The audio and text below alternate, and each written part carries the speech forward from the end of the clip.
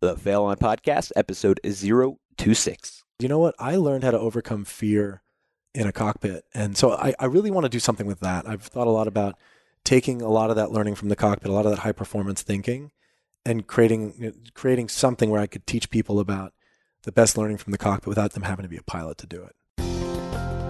Welcome to the Fail On Podcast, where we explore the hardships and obstacles today's industry leaders face on their journey to the top of their fields through careful insight and thoughtful conversation. By embracing failure, we'll show you how to build momentum without being consumed by the result. Now please welcome your host, Rob Nunnery.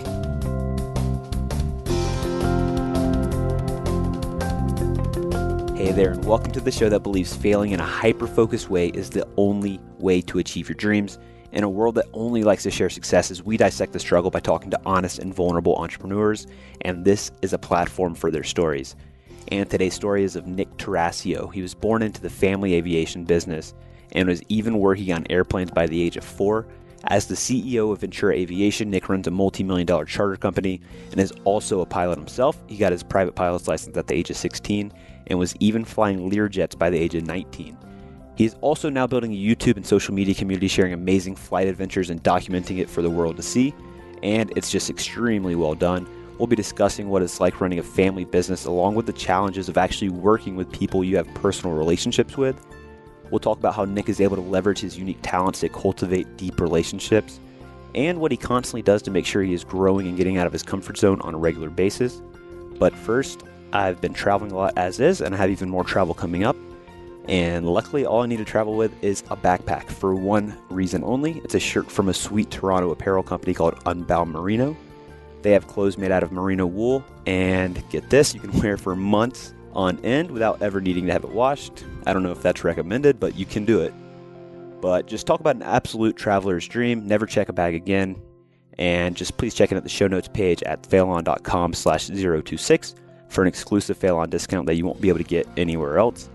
And of course, if you'd like to stay up to date on all the Fail On podcast interviews and key takeaways from each guest, simply go to failon.com and sign up for our newsletter at the bottom of the page.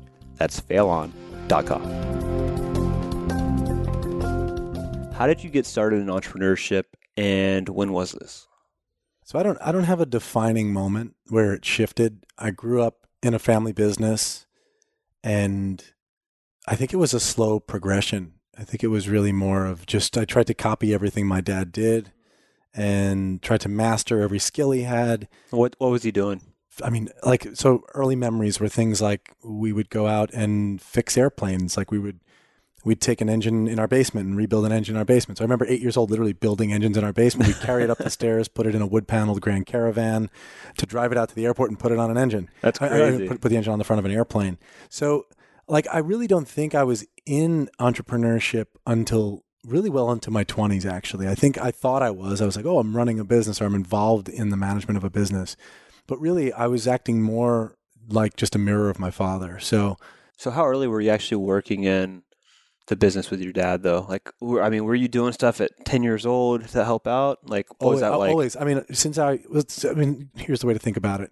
Airplanes are tiny. The ones we work on are small. And we were tiny kids. So my dad, being an entrepreneur, was like, I see opportunity here.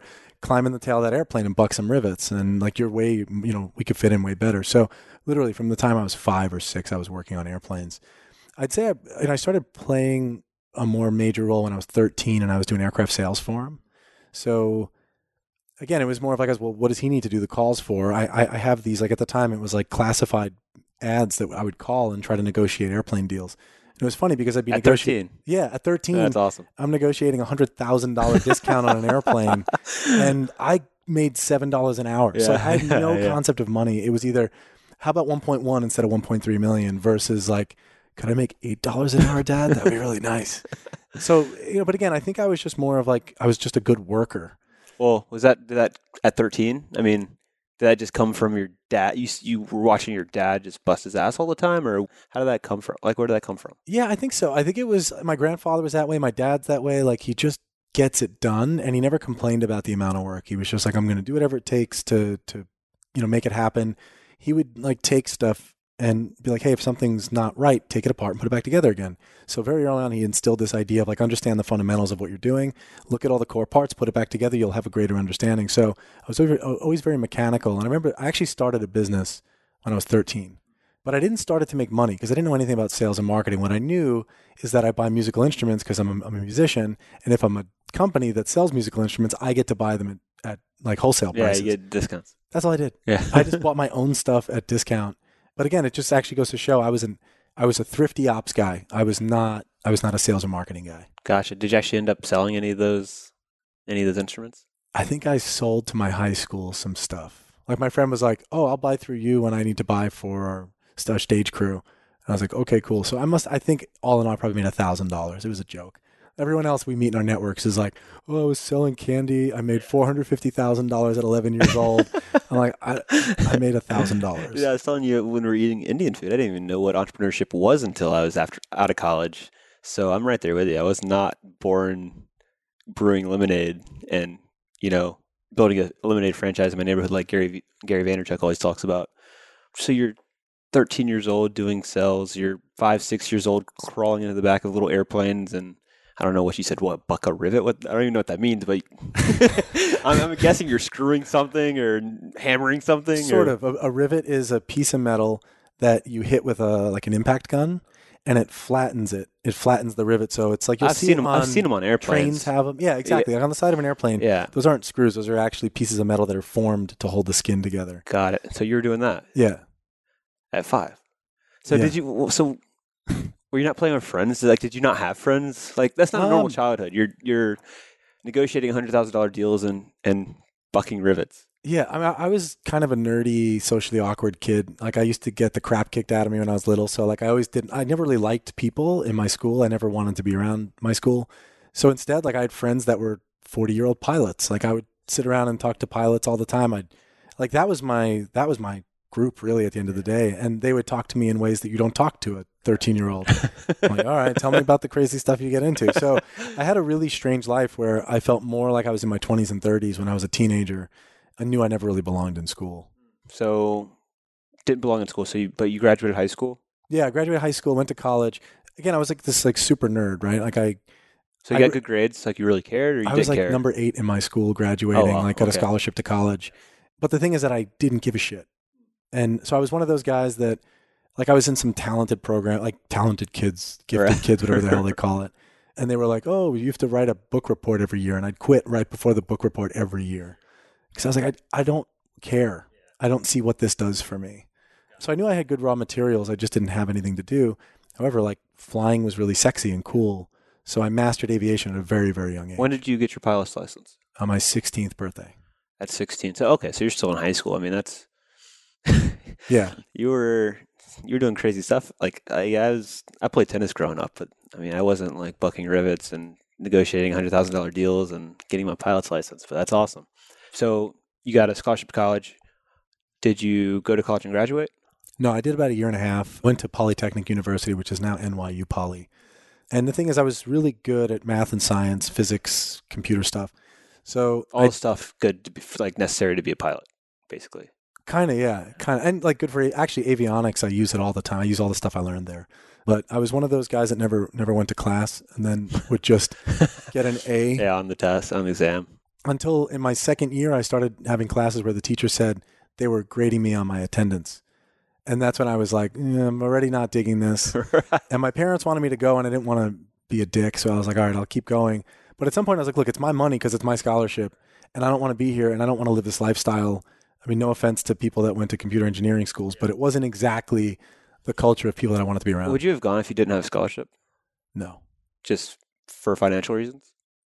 I just didn't care enough. Like, I went because it was easy. And that's why, like, as long as I was getting good grades and I didn't have to go to class, I was in.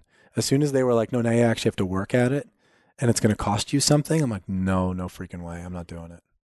What were you hoping to get out of your pilot's license at 16? I mean, did you want to be a full-time pilot, fly charter jets, or fly at the airlines, or why did you get it? Just because you grew up around it? Yeah, I mean, I think it's one of those cases of when you're a kid growing up with a dad who flies and fixes airplanes. Like, talk about some Superman shit, Oh, right? yeah, like, he man. literally, if the plane was broken, he'd be like, hold on, get out, take the Amazing. cowling off, fix the engine, get back in the plane. I'm like, that guy's a badass, huh? Right? So I think there was, I mean, really, when I think about it, it was probably like a desire to like validate myself in his eyes of like, I just want to master everything he mastered because I appreciate that and I admire it. And like I said, it wasn't, I think it was, where was it? 1921, 21, 22, when I realized like I'm actually really good at all the things he does and I'm not fulfilled. Like, it just doesn't matter. Yeah. At this point, so you leave school. Are you working full time in the business with your Yeah. family? Okay. Yeah. I left, like I said, about a year and a half, 2 years in, I quit. I was done. I had no desire. And then I just went to work full time with the business. And what were you doing with the business when you went full time? At the time, I was a mechanic and an avionics guy. And I was flying Learjets. So it was both of those. At 19, I started flying Learjets. So And like you're like a charter jet. So for charter clients that needed to go from New York to wherever. I mean, I've been, you name it, I've been there. Like, I've been all over the country. I've got about 1,500 hours flying jets. And the thing was that my mom wanted me to be a captain because she's like, well, we need, when you get to be 23, which is the age that I had to be at the time, she said, I want you to be a captain because it's hard to get captains. There's short supply. And I refused. Yeah. Because I said, I see where this goes. Now that I'm clear on the fact that this isn't the thing I want, this isn't the part of the business that I want to put myself in, I knew that if I did that, if I got my captain's license, I couldn't overcome her guilt. So she'd be like, come on, we need you to fly this trip. And I'm like, Yeah, you have to do it. Yeah. So I got really clear on the fact that. So you're a business need for like, we're going to groom our son to fulfill a business need for us. Oh, yeah. My dad built an army. Yeah. He really did. Yeah, He built like awesome. this little army of kids. I mean, my brother was working on airplanes. My little brother was doing other stuff. Now he runs our maintenance department. My sister was working in the admin stuff with my mom. Our friends' moms worked in the office with my mom to do. It was like Full team effort. yeah, Yeah. like all the kids were basically the hiring team. That's awesome. But yeah, it was interesting because I love flying and I love aviation, but I think I just always had this burning feeling that was like, hey man, I don't think your greatest value is going to be flying an airplane. Though I love it. I just said there's something that doesn't make sense. The company needs something else from me. And I never knew what it was until I was in my mid-20s, maybe later 20s. So you had that feeling, and then what did that compel you to do?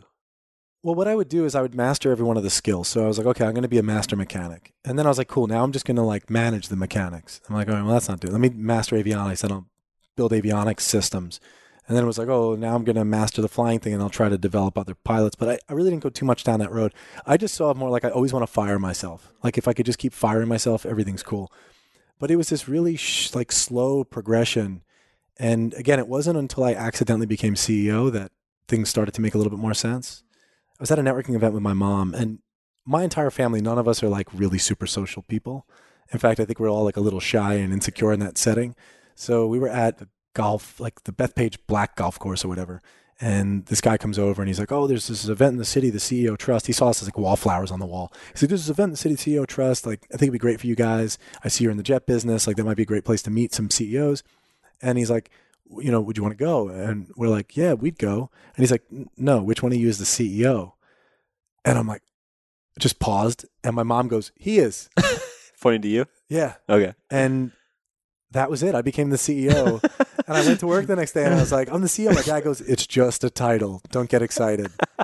But then I was like, well, what the hell is a CEO? Like, I've heard that term. You know, you hear about it in the news. Everyone says CEOs are overpaid and blah, blah, blah. Wait, so you're mid-20s. Is this 25 at this point? 27. 27. Okay. So and you've been in this business the whole time. Have you guys had a structure like that from the beginning where you have a CEO, a CFO, or it was just a family, just kind of mishmash? Let's make this business happen? Yes. Okay. It was just, you do what you need to do and you need to do it. We had an accountant, we had mechanics that would help out, but there was no real corporate structure. There was no org chart.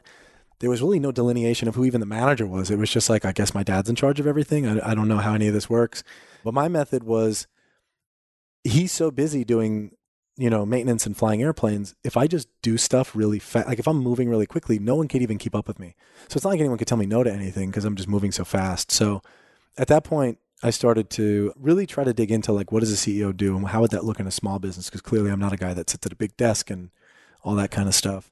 And it wasn't until it was actually, I accidentally ended up at Summit Series, which was kind of just a total fluke. And when I went there, I actually met one of the attendees and asked him, What year was this? Sorry. this must have been 2009 or 2000. Yeah, 2009 was when I first connected with the Summit guys. And I had met one of the other attendees and I asked him, like, what's been the most profound thing for you? And he said, Entrepreneurs Organization. And I think something Gotham. I never got involved with Gotham, but I joined it. And I was like, what the hell is this? And talk about imposter syndrome. I was like, why am I here? I'm just a kid that grew up in aviation that plays with all these toys. But that was kind of the big turning point. So from there, what were your biggest struggles in terms of, you're now CEO? Like, I know your dad said it was just a title, but you actually took the responsibility upon yourself to actually act that title, right? Yeah. So what were the biggest struggles in terms of, I mean, was it tough getting staff at the time? I know we talked earlier, you said you have 36 employees now. What was the employee count then? And was it tough getting them to buy into you as the technical CEO? Those are two good questions. So I don't remember the staff count. Maybe we probably weren't that much smaller, to be honest. We were probably almost the same size, just unstructured. It was like the wheels were coming off the bus, right? Because there's just no real leadership or structure in place. But regarding some of the staff, a lot of the staff were my friends at the time. They were kids that I went to high school with or like knew through my town, and they're not there anymore. And I think that there was some resentment at times of like, even some of the employees that were in other roles, like some of the pilots were like, hey, this kid was a co-pilot for me. Why am I going to listen to him? And, of course there's the entitlement stuff like, oh, he's just Mike's son and what the hell does he know? So I had to overcome a little bit of that. However, my family never felt that way. My family was always like, Nick's capable, he's smart, he's committed, and he does a really good job. So we're one of those rare family businesses where we don't have family business issues in that way, which has been really unique. But it's the opposite, because like I said to my dad at one point, I'm like, we had these executive team meetings where we're trying to figure out, like, I think that's what we do. You have an executive team meeting, you talk about strategy behind a closed door. And he was just like checked out. And I was like, you know what, don't come to these anymore. And he's like, oh, awesome. I don't like this. So he was clear on like, I want to fix and fly airplanes. And my mom wants to do what she does, which is more of the selling, the charter side. And so actually it was just this really beautiful circumstance of everyone was really clear on what they wanted to do. And then they started to see the value of what I was focused on, of like, how do we get ops manuals and structure and procedures and really start to find efficiencies. And I mean, I still feel like I got a long ways to go. It is a hard business to play in. Going from there to now, what's been really the biggest struggle? Like, have you had any epic failures where you maybe didn't have enough experience there and you made the wrong call and cost your company money, or maybe made a bad hire? What's been the toughest learning curve to come over? There's one we're paying for still. So 2007, December, we decided that we wanted to buy another Learjet. And you had how many at this point? We had two, I think. I think we had two at the time. We decided we wanted to add another one. And it was just like, I think my mom said it the other day. She's like, we should have known then that buying your own airplane is a stupid thing to do. We were actually in a decent position. We bought this airplane in 2007, in the end of the year. Within 6 months, the market had crashed in 2008 and the value of the plane plummeted. And we're still paying off we're still paying down all that debt. We still have this loan these are long-term loans. It's typically 15 or 20 years. We've still got the debt of this plane that cost a fortune at the time and is really not that competitive. It's not that. Not many people want to fly on Lears. Well, it's actually, so the thing is that there's a lot of companies that are operating those airplanes, but the difference is that many of them bought the planes after 2008. So their note payment is a fraction of our note payment, right? So it was one of those things where I was like, man, I really wish we had thought that out a little bit better and figured out what the timing was. Like, but never in my mind did it even become like let's do like a SWOT analysis of this, or let's look at like what could go wrong, right? Right. Like there's none of that stuff. It was just like, yeah, another Learjet. Let's buy it. That sounds awesome. I like growth. And it was just this very like emotionally driven, like I was like an excited idiot. I was like, yeah, let's get that new plane. So I think that having that rounded perspective of like, if things went wrong, what would that look like to the company? And then if things go right, what would that look like? And let's look at both extremes and make sure that one, the upside is worth it, and two, the downside wouldn't kill us. So, I mean, look, we've made it through. We've persevered, but instead of taking a bunch of money home every year, we're just basically paying this particular plane is flat. It's not really making any money. Got it. So I know you mentioned earlier that so you obviously grew up in the family business, and you kind of stepped into a CEO role after learning the entire business from the ground up because that's the environment you were raised in. I know we've talked a little bit about you looking at other opportunities, obviously within aviation, but also stuff outside of aviation. What else are you looking at in terms of being purely an entrepreneur? There's a piece of the business that we actually had like a family session with like a family dynamics coach, which was really interesting. And the question came up of like, what do we all care about? And actually everyone in my family all said that we cared about teaching. What made you get a family dynamics coach? I just thought it'd be interesting. So it was your idea to... Yeah, I'm that guy. I'm that guy that's like, this sounds cool, man. Like self-development, family development. Let's get more development. So everybody was there, like your brothers, sisters, parents. Yeah, we had everyone there. And I mean, at the time... Was it related to business or was it just personal family stuff that you wanted to get sorted, or all of it? It was partly related to business. It was partly of like getting clear on, again, it's a little difficult because in some cases my parents are the employees and in some cases they're the owners of the company. Yeah, I was going to ask you about that, but sorry, just to interject. What was it? You just jogged my memory. But what's that dynamic like? Like, obviously your dad didn't want to be in those meetings. Like, he doesn't sound like that guy that really cares about the business management side. He just likes aviation, right? So Yeah, he loves it. What's it like, that relationship, in terms of like, do you boss him around or tell him what to do, or I mean, what's that like?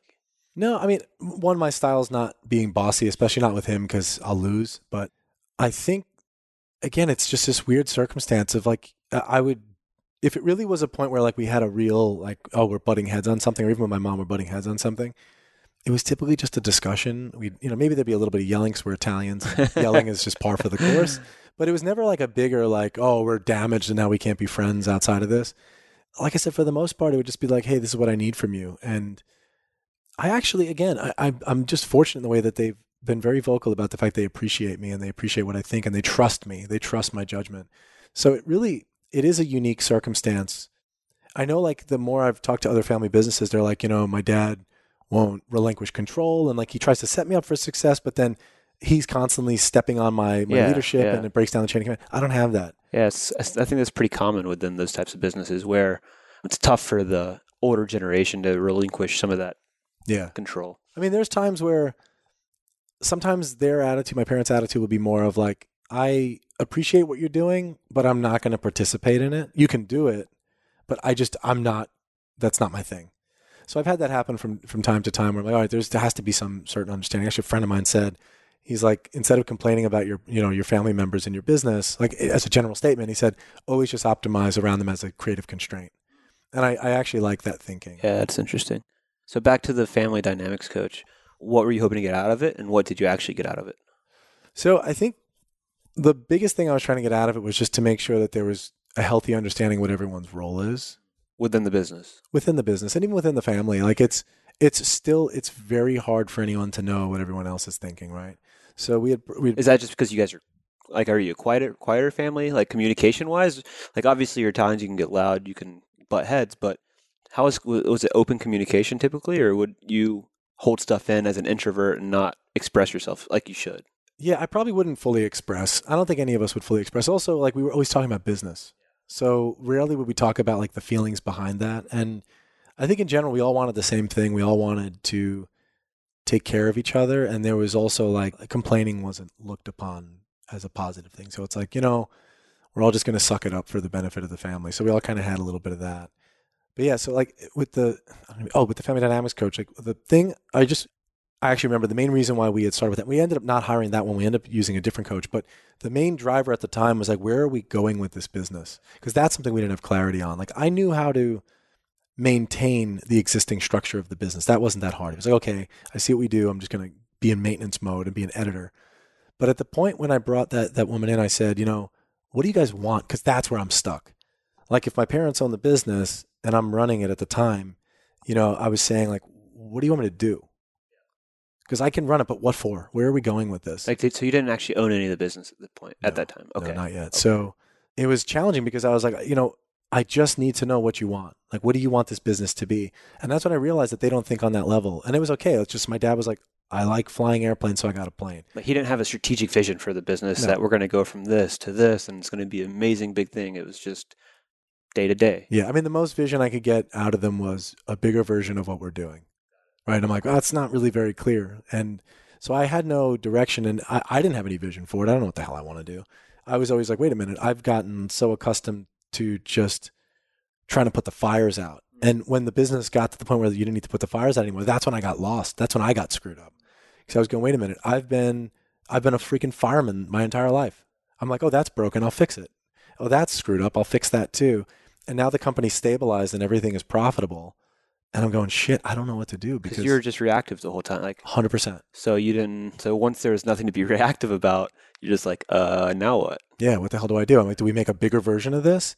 But I realized that's why we ended up bringing this woman in, and she said, what do you guys ultimately want to do? And what everyone had said was that they all had a desire to teach. Like all of us love the idea of the teaching side, which is very much our flight school, not so much our charter and our maintenance.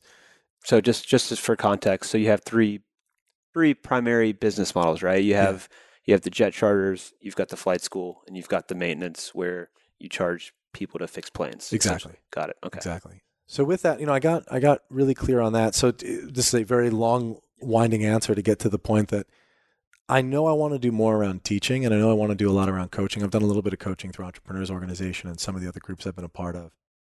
And I just find that to be extremely, like, it's fulfilling. And it really gives me that deep sense of, like, in my belly, I'm like, this is where I can actually have an impact. So I've thought about doing more stuff around that, of either personal development, using aviation as kind of a lens. So I could talk quickly about an experience I had. I was flying a single engine airplane, the engine quit. And it was my Sully moment. How high up were you? What altitude? 3,500 feet, maybe 2,500 feet. Not very high. Yeah, but high enough. High enough. I'm here. Right. Yeah, I mean, it's like the Titanic. It's like, I know how this story ends. So actually, my dad was sleeping in the right seat because it was just single engine airplane. I'm flying. He's sleeping on the way home from an event we were at. And wake him up, I'm like, hey, look, we got some interesting stuff to deal with. And it was actually amazing because we were both so calm. There was just this moment of, like, I didn't argue with reality at all. I was like, this is real now. Engine quit. There's only one way out of this. We're going to either land in a field or on a road. And you've trained for this forever. Yeah. So it was like actually no big deal. And then I was thinking, like, around the same time, I had a string of, like, pretty terrible relationships and extremely volatile. And I was like, why would I'd be like, oh, why me? How did I end up like, this is bullshit, right? So I was like, how is it that in a pilot seat I don't argue with reality, but in real life I do? And it was years later that I thought about it. I said, you know what? I learned how to overcome fear in a cockpit. And so I really want to do something with that. I've thought a lot about taking a lot of that learning from the cockpit, a lot of that high performance thinking, and creating something where I could teach people about the best learning from the cockpit without them having to be a pilot to do it. Very cool. Very cool. And just based on that, because I find that interesting that you're able to be in that situation and just not freak out. So what was it just literally the repetition and the hours of training that you'd gone through simulators and you've flown that often? Like, I guess when was the last time that you actually had to go through a simulation dealing with that kind of problem, or you have engine failure? Because probably not often, right? Like I would. We go to a sim every year. I mean, Okay. I don't Once anymore. a year? Once a year we'd be in a simulator, but it's hard. It's from my youth too. It's like just so deeply ingrained in me.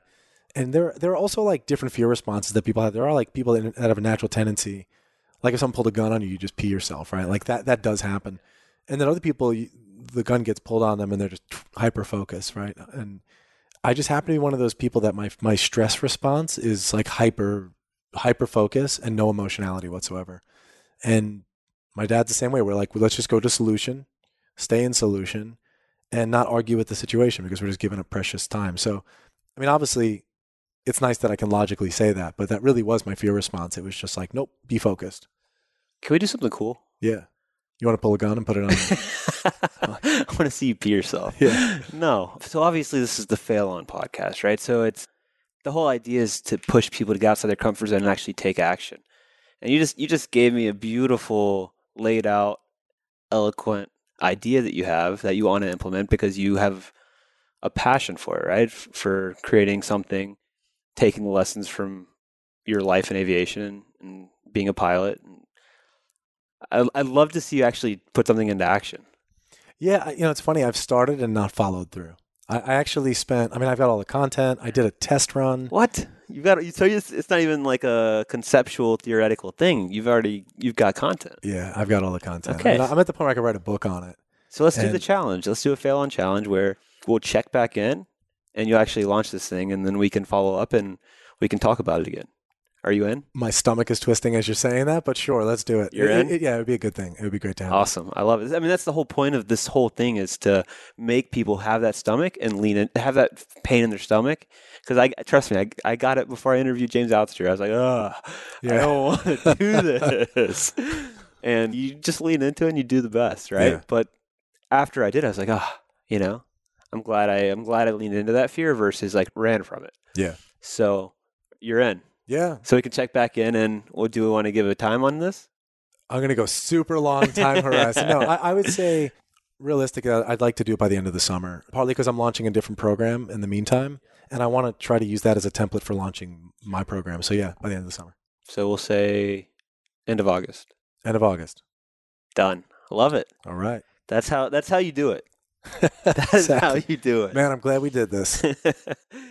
So you've had a lot of experience, obviously, within the family business, and it sounds like you're finally pushing yourself to do stuff outside of just that core business. And I know we talked before this, and you want to do a lot of innovative stuff within the current business.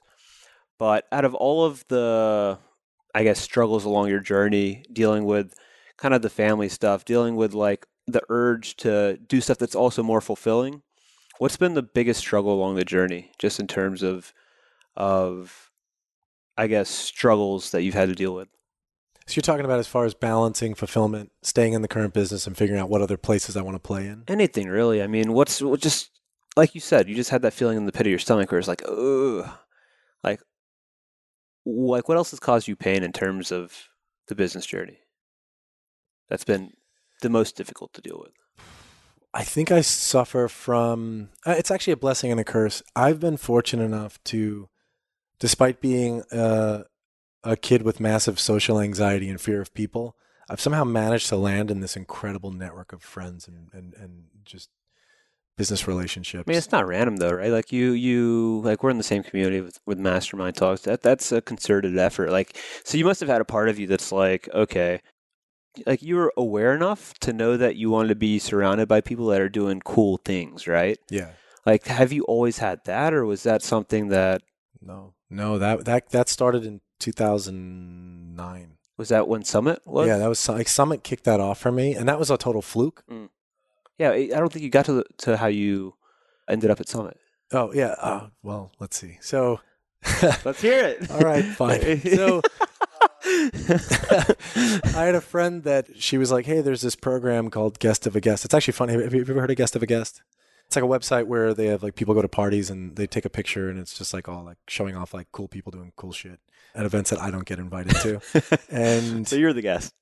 No, I was not. Actually, someone just said you should check out this website. They would probably be really good for you to promote your service on, because it's a lot of like, you know, the high end Hamptons crowd and all that kind of stuff. And actually, I meant to send a Facebook message to the founder of this, because ultimately I had sent an email just saying, I'll give you a helicopter ride to the Hamptons for free if you would broadcast on your platform that you did it with us. And she was like, yeah, sure. You know, all right, cool. Let's see what happens.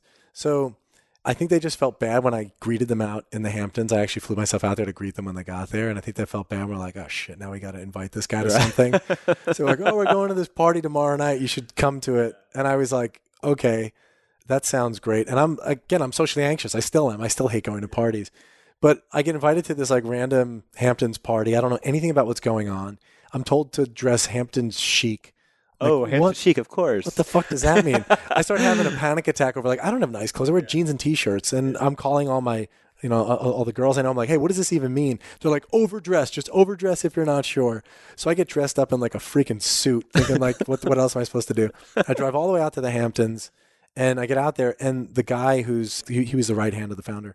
He doesn't respond to me, and I'm like sitting in a gas station for a half hour, like. They never gave me the address. They never gave me anything. It was just brutal. So finally, I'm starting to drive home with like my tail between my legs. Like, wow, I just drove for an hour and a half. What an asshole I am.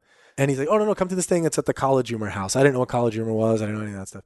And I get there and I'm talking to a dude at the party. Like first of all, everyone's t-shirts and jeans. Of course. I'm there in a freaking suit like a dickhead. Like, I thought this was a Hamptons party. I don't know. And I just like looked for anybody that would talk to me because again I'm like I don't know what's going on here. And already social anxiety, Oh, it's terrible. those are the worst situations. I'm the same way. If I go into a situation where I don't know many people and there's a big group of everybody that knows each other, oh, it's painful. Painful. Yeah. So I talked to one dude and he's like, "Oh, are you the helicopter guy?" And we start nerding out about helicopters. And I'm like, I need to keep him in the conversation because I don't want to talk to anybody else. Don't leave me. Hold on to me, buddy. And so I'm like, hey, you want to go flying in like Nantucket? Do you want to go to wherever? I was like, just anything to keep him in the convo. He's like, yeah, I would totally do that. That sounds great. So turns out it was Josh from College Humor. And so I ended up taking him out. And actually, Ricky, his partner, went along for the flight. And, they took some people with them. And it was awesome. Like, we had this great time and I connected. And I ended up like catching up with Josh from time to time and asking him advice on stuff. And he was just Josh is the founder of College Humor? He was the co-founder of College Humor. And so he's like, hey man, you're kind of a nut like adventure type guy. You should meet this dude Elliot who's got this thing called Summit going on. And I'm like, whatever, man, just sure. And I meet Elliot and Elliot invites me to some stuff. And again, I don't know anything about and Summit's not that big at this point, right? No, it didn't. They hadn't even done DC yet. It was like a very. So this is like early. This is pre-DC 10. This was like 2009. And I get invited to like meet Robin Hood, which I didn't know what Robin Hood was, and I'm meeting like Tiki Barber and all these people at this thing, and I'm like, I don't know why I'm meeting these people. This has no relevance. So I said to Elliot, which hopefully he won't mind that I'm sharing this. I said, look, dude, that's great. You got all this stuff going on. Just find 2 hot girls and come out to the airport and I'll take you flying somewhere. Sure. And that was it, man. Like he brought these 2 beautiful blondes out and we went to the Olive Garden in Connecticut. I was just trying to be ironic. I was like, let's go fly to the Olive Garden. That's awesome. From that, he just kept inviting me to stuff and I would just visit them when they got the house in San Diego. I went and stayed out there. When they were in Miami, I went and stayed with them.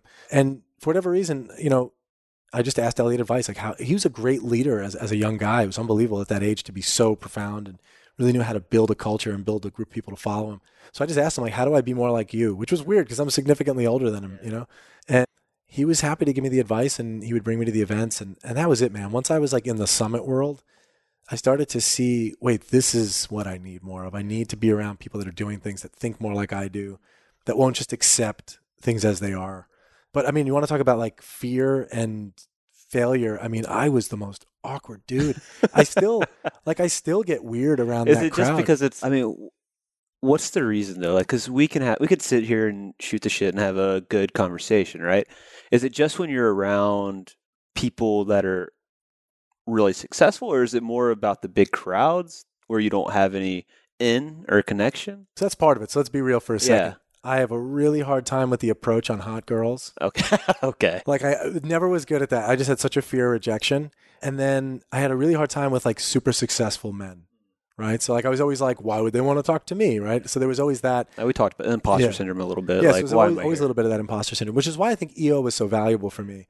Because I get into EO and I'm like, oh, I don't belong here. And then I realize no one has a fucking clue what they're doing.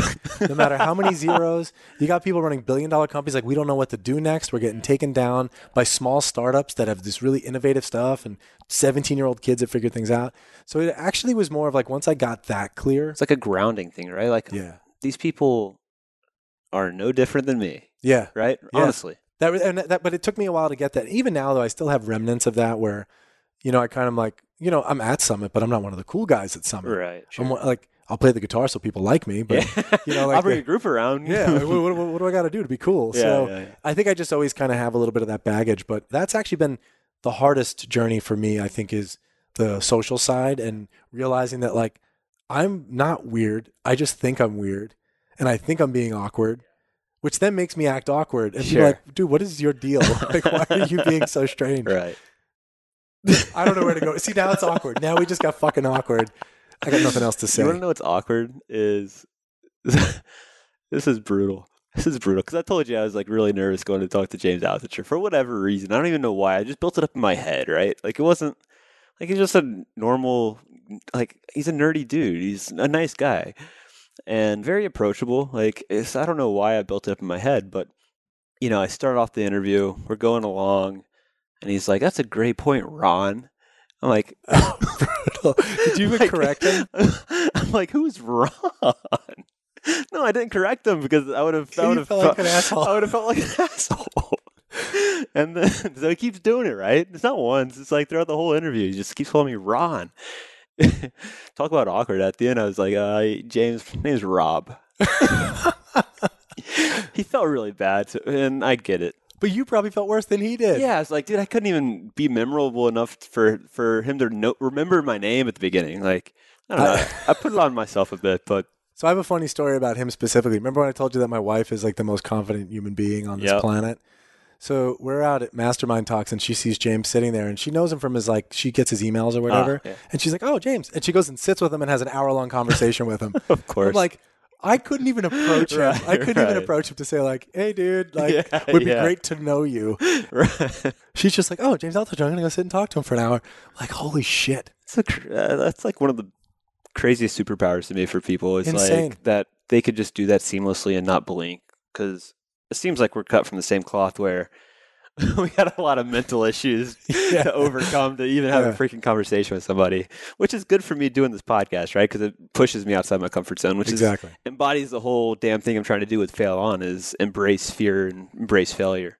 I'm curious how this works out for my brand, my personal brand. They're like, oh, I didn't know Nick was so fucked up.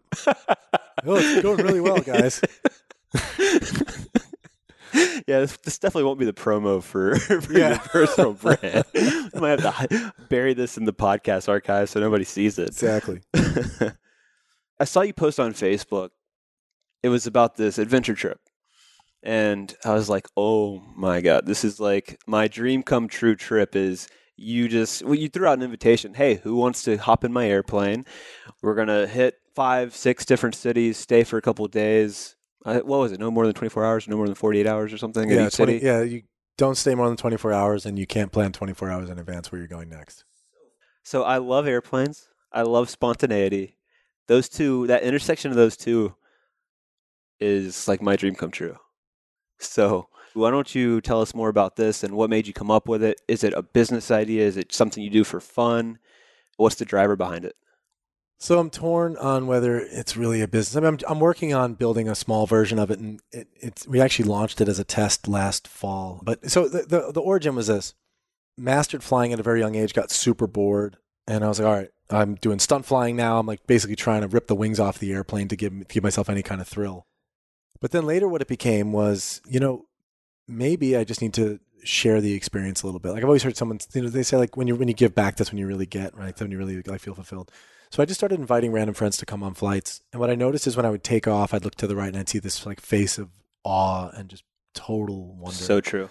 And that was my face. Mirror neurons fired. And I was like, wow, I'm happy again. Like, I'm so glad to be able to share this with people. So then I said, let me take this to the extreme. Let me go on Facebook and just crowdsource people to go on trips that I don't know well. And I'm a Facebook whore. I've got friends that I've not even friends. Like I just met them once and was like, what's your name? Cool. You're my Facebook friend now. So it's part of that insecurity, right? It's like, I got more friends. Yeah, exactly. Like, I may not really have friends in life, but thank God I have 3,500 people on Facebook. Right. Yeah, whatever. No one's buying it, but I actually have great friends. Just in case they're listening, they'll be like, what a dick. What the fuck? Do I not count? They're like, no, I love my friends. They're really great. But what ended up happening was that I crowdsourced and just put a random message that was like, hey, who wants in doing a 9-day adventure? Don't know what's going on.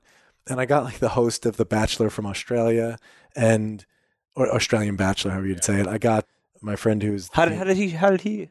I met him at Summit once. Okay, so you knew him. Not really. So he was a Facebook friend. Yeah, he was like a one-time thing. Yeah, it was like people I didn't know well. He's like that dude. And then like other people invited other people along. And I had a couple friends that I was close to, but it was really this pretty profound experience where I would do stuff like that and realize here's 6 of us on an airplane. You got to check your ego at the door because everyone else is like, I've got no control of what's going on. I'm going negative. They're floating off the seats. Like they're like, shit, this is pretty real.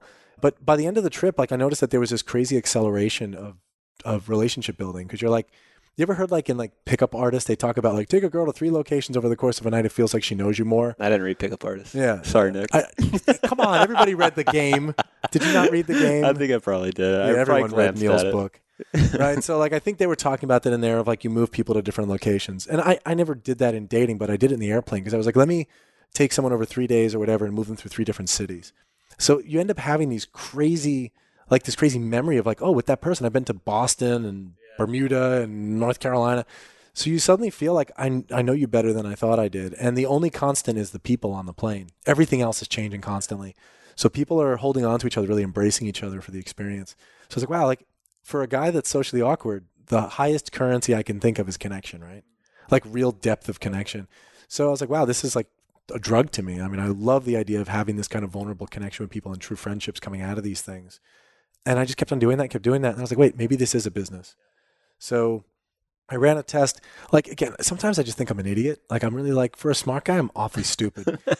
I'm like, well, I'd love to scale this, right? And for years I said I'd scale it. And then it wasn't until last fall that I was like, oh, wait a minute. I have a flight school and renters and maintenance customers that own airplanes and fly. And all the ingredients you need, right? I have everything I need to build this damn thing. Why did I completely just disregard all that? So in November, I actually built an experience and got a bunch of people to come on it and said, hey, look, if any of my entrepreneur friends want to go, they can connect with any of the pilots that are going. And legally, you can share the cost with the pilot because that's not charter. So we did it. And again, we did a one-day adventure. It was awesome. It was super accelerated. And by the end of it, my customers two of my customers that went, by the way, the only two customers that went of mine were the ones that were like, this sounds like bullshit. And I like flying a flag. I don't need all this like bullshit on the ground. Right. And I'm like, oh, this is going to be a nightmare. By the end, they were like, I haven't felt that kind of connection. I haven't had an experience like that since I was in college. And one guy was like, it's just like, these are lifelong friendships that came out of that. You can really feel that connection. It's authentic. So that I want that to be something. I have a dream of doing some bigger stuff that I won't mention yet, because then you're going to make me do it in 3 months or some shit. Yeah, you got to be careful with your business ideas around here. Yeah. So with that one day adventure, what was it? So you didn't stay overnight anywhere, but did you go to 3 locations or multiple locations in that one day? For this one, no. We just we flew to New Hampshire, to Lebanon, New Hampshire, which is right near. So I'll tell you the itinerary. We flew up there. We had 5 planes went. I think we had a total of like 12 people. Immediately we went to Simon Pierce Restaurant, which is this really cool restaurant perched on the top of a waterfall. They have a glass blowing studio in the basement. Everything's locally organic, like crazy good ingredients. So already people are like, what the hell is this? Like there's a unicorn like flying by the window or something. It's just magical. And then we went over to a raptor park, which is like eagles and hawks and falcons. And they actually recover these birds. And one of our guys called ahead and said, we got a bunch of pilots coming to your raptor park. It's like, oh, we're going to do special stuff for the pilots. So we get there and they're like flying hawks over our heads, like the wings are touching our head and stuff. It was amazing. So it's like a sanctuary for... Yeah, it's like a sanctuary for these birds, owls and all that kind of stuff. Then they were like, oh, for the pilot group only, we're actually going to go release an owl back into nature. So like we're going to drive you guys down to a field and we're going to release it. And so I was like, wow, that was awesome. Then we went to a gorge and took like a view of this like, beautiful gorge that they have. Then we went to this old town that was actually like the Rockefellers actually pretty influential in this community, and the Billings family, which were like big banking in, I think, the 1800s. So it's like this beautiful old like New Englandy town. We go just like hang out, grab some food, went to some hippie restaurant where it's literally like, it makes me think of like, what the hell was that movie called? I think Unicorns are kick-ass, man. Did you ever see Basketball or something? So it's just ago. Like, it's like the tie-dye shirts, and like, yo, bro, it's like crazy time here. Like it was just like these dudes making the most amazing chicken, and like, I'm like, I didn't know you guys were good chefs. I just thought you were a bunch of dirty hippies. But it was just this amazing experience. It was really outside the comfort zone of most of the people that are there. They're like Long Island guys that go to nice restaurants. And here we are like at some hippie restaurant in Vermont. And it was like just during the time, I'm like listening to the conversations that are coming up. And it was like real stuff. So you're more of like a curator, right? Like you're kind of just putting together, you're like a connector. So you brought all these guys together and you're kind of you're in it, but you're sitting back a little bit, looking at it from the 30,000 foot view, just seeing like how it's all flowing, how the conversations are going. Yeah. And actually during the first lunch, I thought I'd like need this big plan to create this. And I just fielded basically one question, and then everyone just went. And I was like, say who you are without any external characteristics whatsoever. Like what business you run, or you can't say what you do. It doesn't matter. I'm like, who are you by essence? Like, what is it? And it was just like, no one knew what to say. And then people started to really share with real stuff, and that was it. Like the day was set in motion. That's a great icebreaker. Like icebreakers are stupid, I think, but I think if you can take away like a person's identity based on what they've accomplished or what they do for a living, you get to the heart of the matter really quick, don't you? Yeah. And I'm telling you, people had a hard time answering at first. Sure.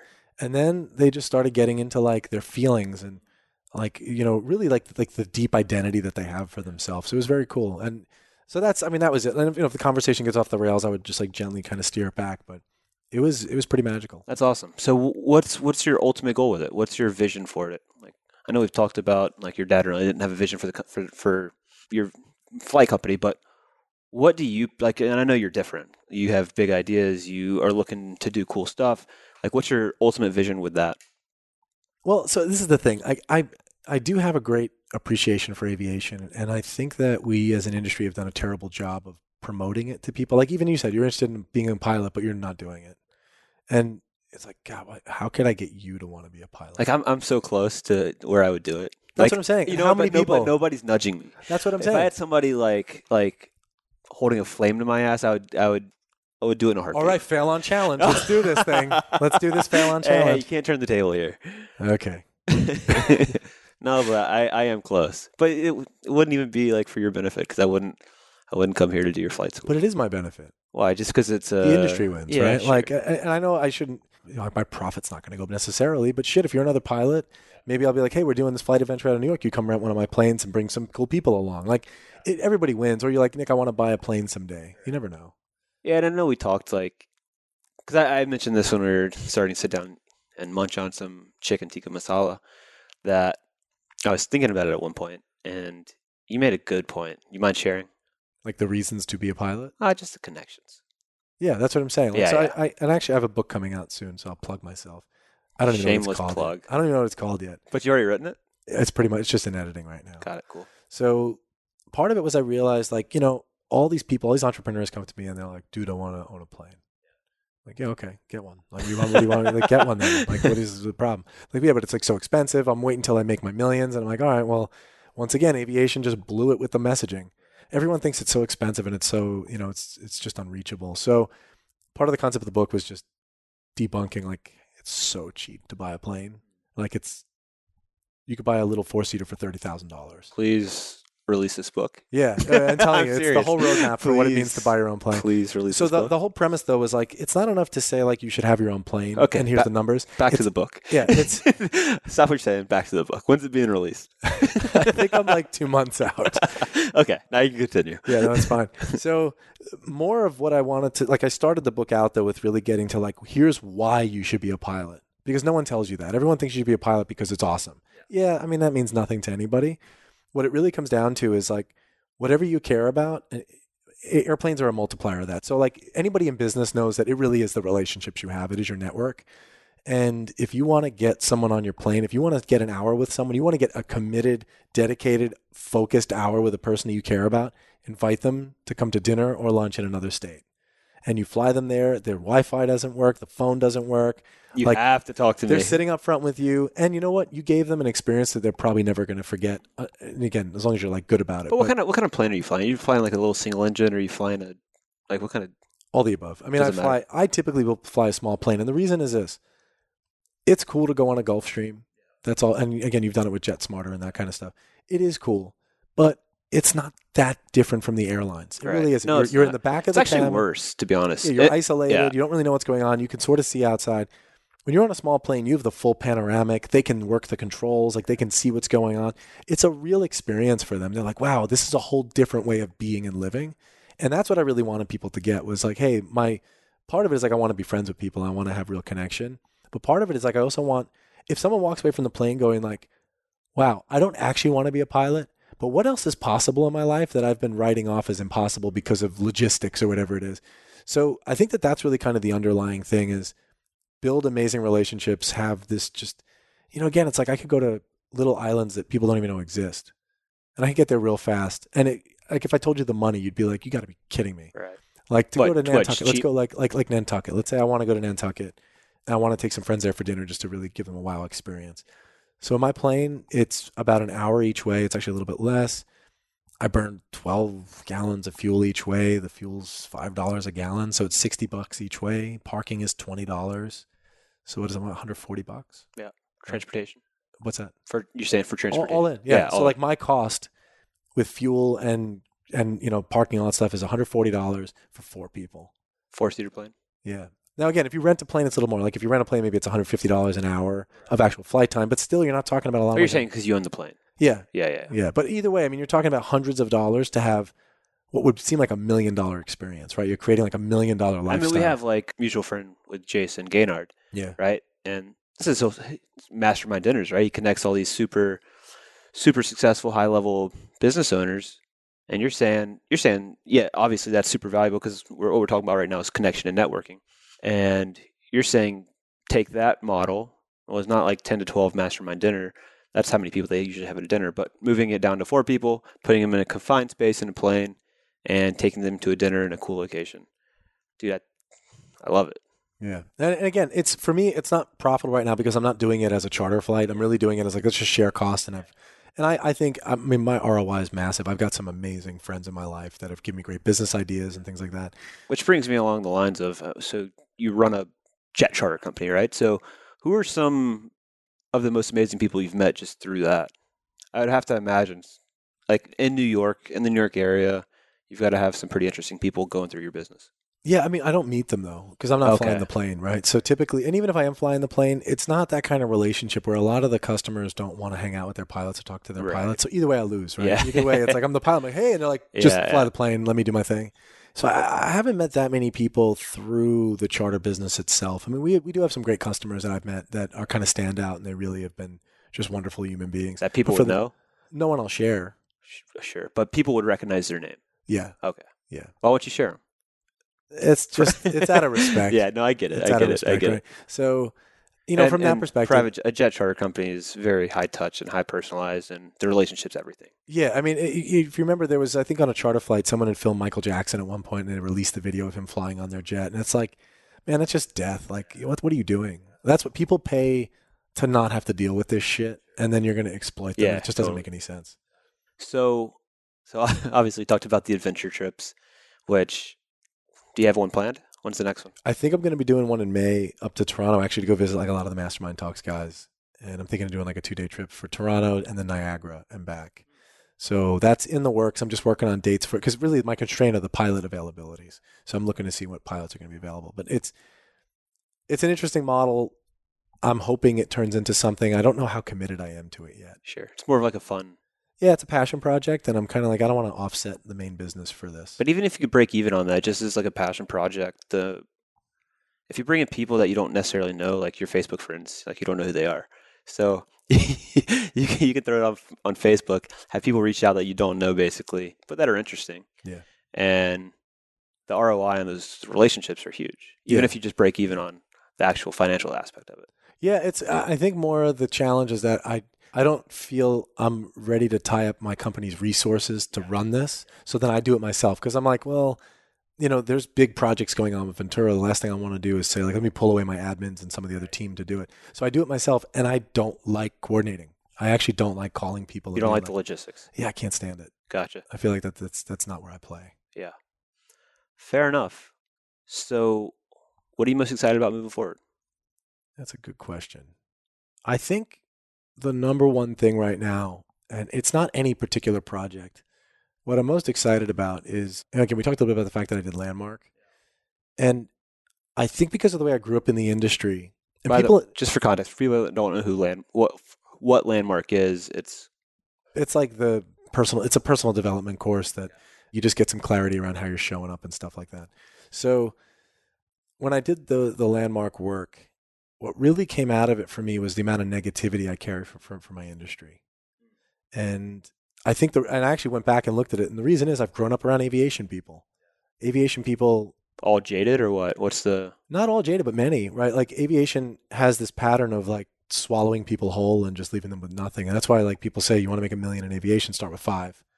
So is that why there's also that negative connotation around like, oh, it's so unattainable to own a jet or a plane? Yeah, because people make bad. It's a passion industry, right? So you make a bunch of money and you're like, I don't know, man, I want to own a jet. I just want to own a jet. There's no shortage of people who want to take advantage of that guy with a bunch of money who wants to buy a jet. So I think that's like, those are the stories that get shared or the stories that didn't go well. So I had a lot of negativity and, like I had this dialogue of we can't make money in aviation, can't make money in aviation, can't make money in aviation. So I believe it at some point. I'm like, it's true. I can't, how the hell am I ever going to do anything? So I kind of became self-defeating. And with the work with Landmark, I really kind of got clarity around the fact that actually I've had so many opportunities sitting right in front of me that I just couldn't see because I was too busy complaining. And I was too busy feeling sorry for the circumstance I was in. So I think what I'm most excited about really is actually just looking at my current circumstance and Ventura and the other opportunities that I'm facing with a new set of eyes, and with the eyes of like, where's the opportunity here? Because I actually think it's good that everyone's complaining. That gives me room. That gives me room to maneuver. And if I'm the one who sees possibility in everything, then I'm going to win in the end. And even if I don't win, I'm going to learn a lot. Yeah. And really, at the end of the day, we're That's all the going to whole die. idea, So right? Yeah. I just want to have a fun ride, learn a lot. I get to fly airplanes. It doesn't suck that bad. Life could be worse. Exactly. Cool, man. Well, I don't want to take any more of your time, but thank you so much for hosting us here in your New York City apartment. Absolutely. And we'll have to get some more chicken tikka masala soon. Fantastic. But I'm not letting you off the hook because you accepted the fail on challenge. So Shit. I should make it conditional on you becoming a pilot. You should, but I'm going to end the podcast too soon for that to happen. So, Yeah. All right. Thanks, man. Cool. All right. So you can find Nick at Nick Tarascio on Twitter. That's at Nick Tarascio. And of course, for that spelling and all the links and resources Nick and I discussed, including more information on his YouTube channel and aviation company, that'll all be found at the page created especially for this episode. That'll be at failon.com/026. And next week, we are sitting down with my good friend Clay Hebert. Clay is a crowdfunding genius and the creator of the 6-word intro. I've spent a fair amount of time with Clay over the past year or so, and he is one of the most absolutely well-liked people I've ever met. Everywhere we go, people just love this guy. But he's endorsed by Tim Ferriss as the crowdfunding guy. It's a great episode, and it teaches you how to start a business with essentially no risk. So don't miss it. If the podcast has the wheels turning a bit, please email me at rob@failon.com. and let me know what your biggest struggle is in getting started or breaking through to the next level. I respond to each email personally and would love to learn more about your business and where you're at. As I continue to build Failon with the goal of helping people embrace failure, share their struggle, and decide once and for all to create change in their lives, I'd be really grateful if you could help me out. Subscribing to the podcast takes a single click and helps the show simply get found by more people. And when people can find the show, it means it can help more people, which in return means you are helping more people by simply subscribing. To subscribe and rate and review the podcast, super simple. Just visit failon.com/iTunes or failon.com/Stitcher. That's all for this episode of the Fail On Podcast. For more resources, show notes, and action items to help you find success in your failures, sign up for our mailing list at failon.com. For more actionable inspiration, we'll catch you next time right here on the Fail On Podcast.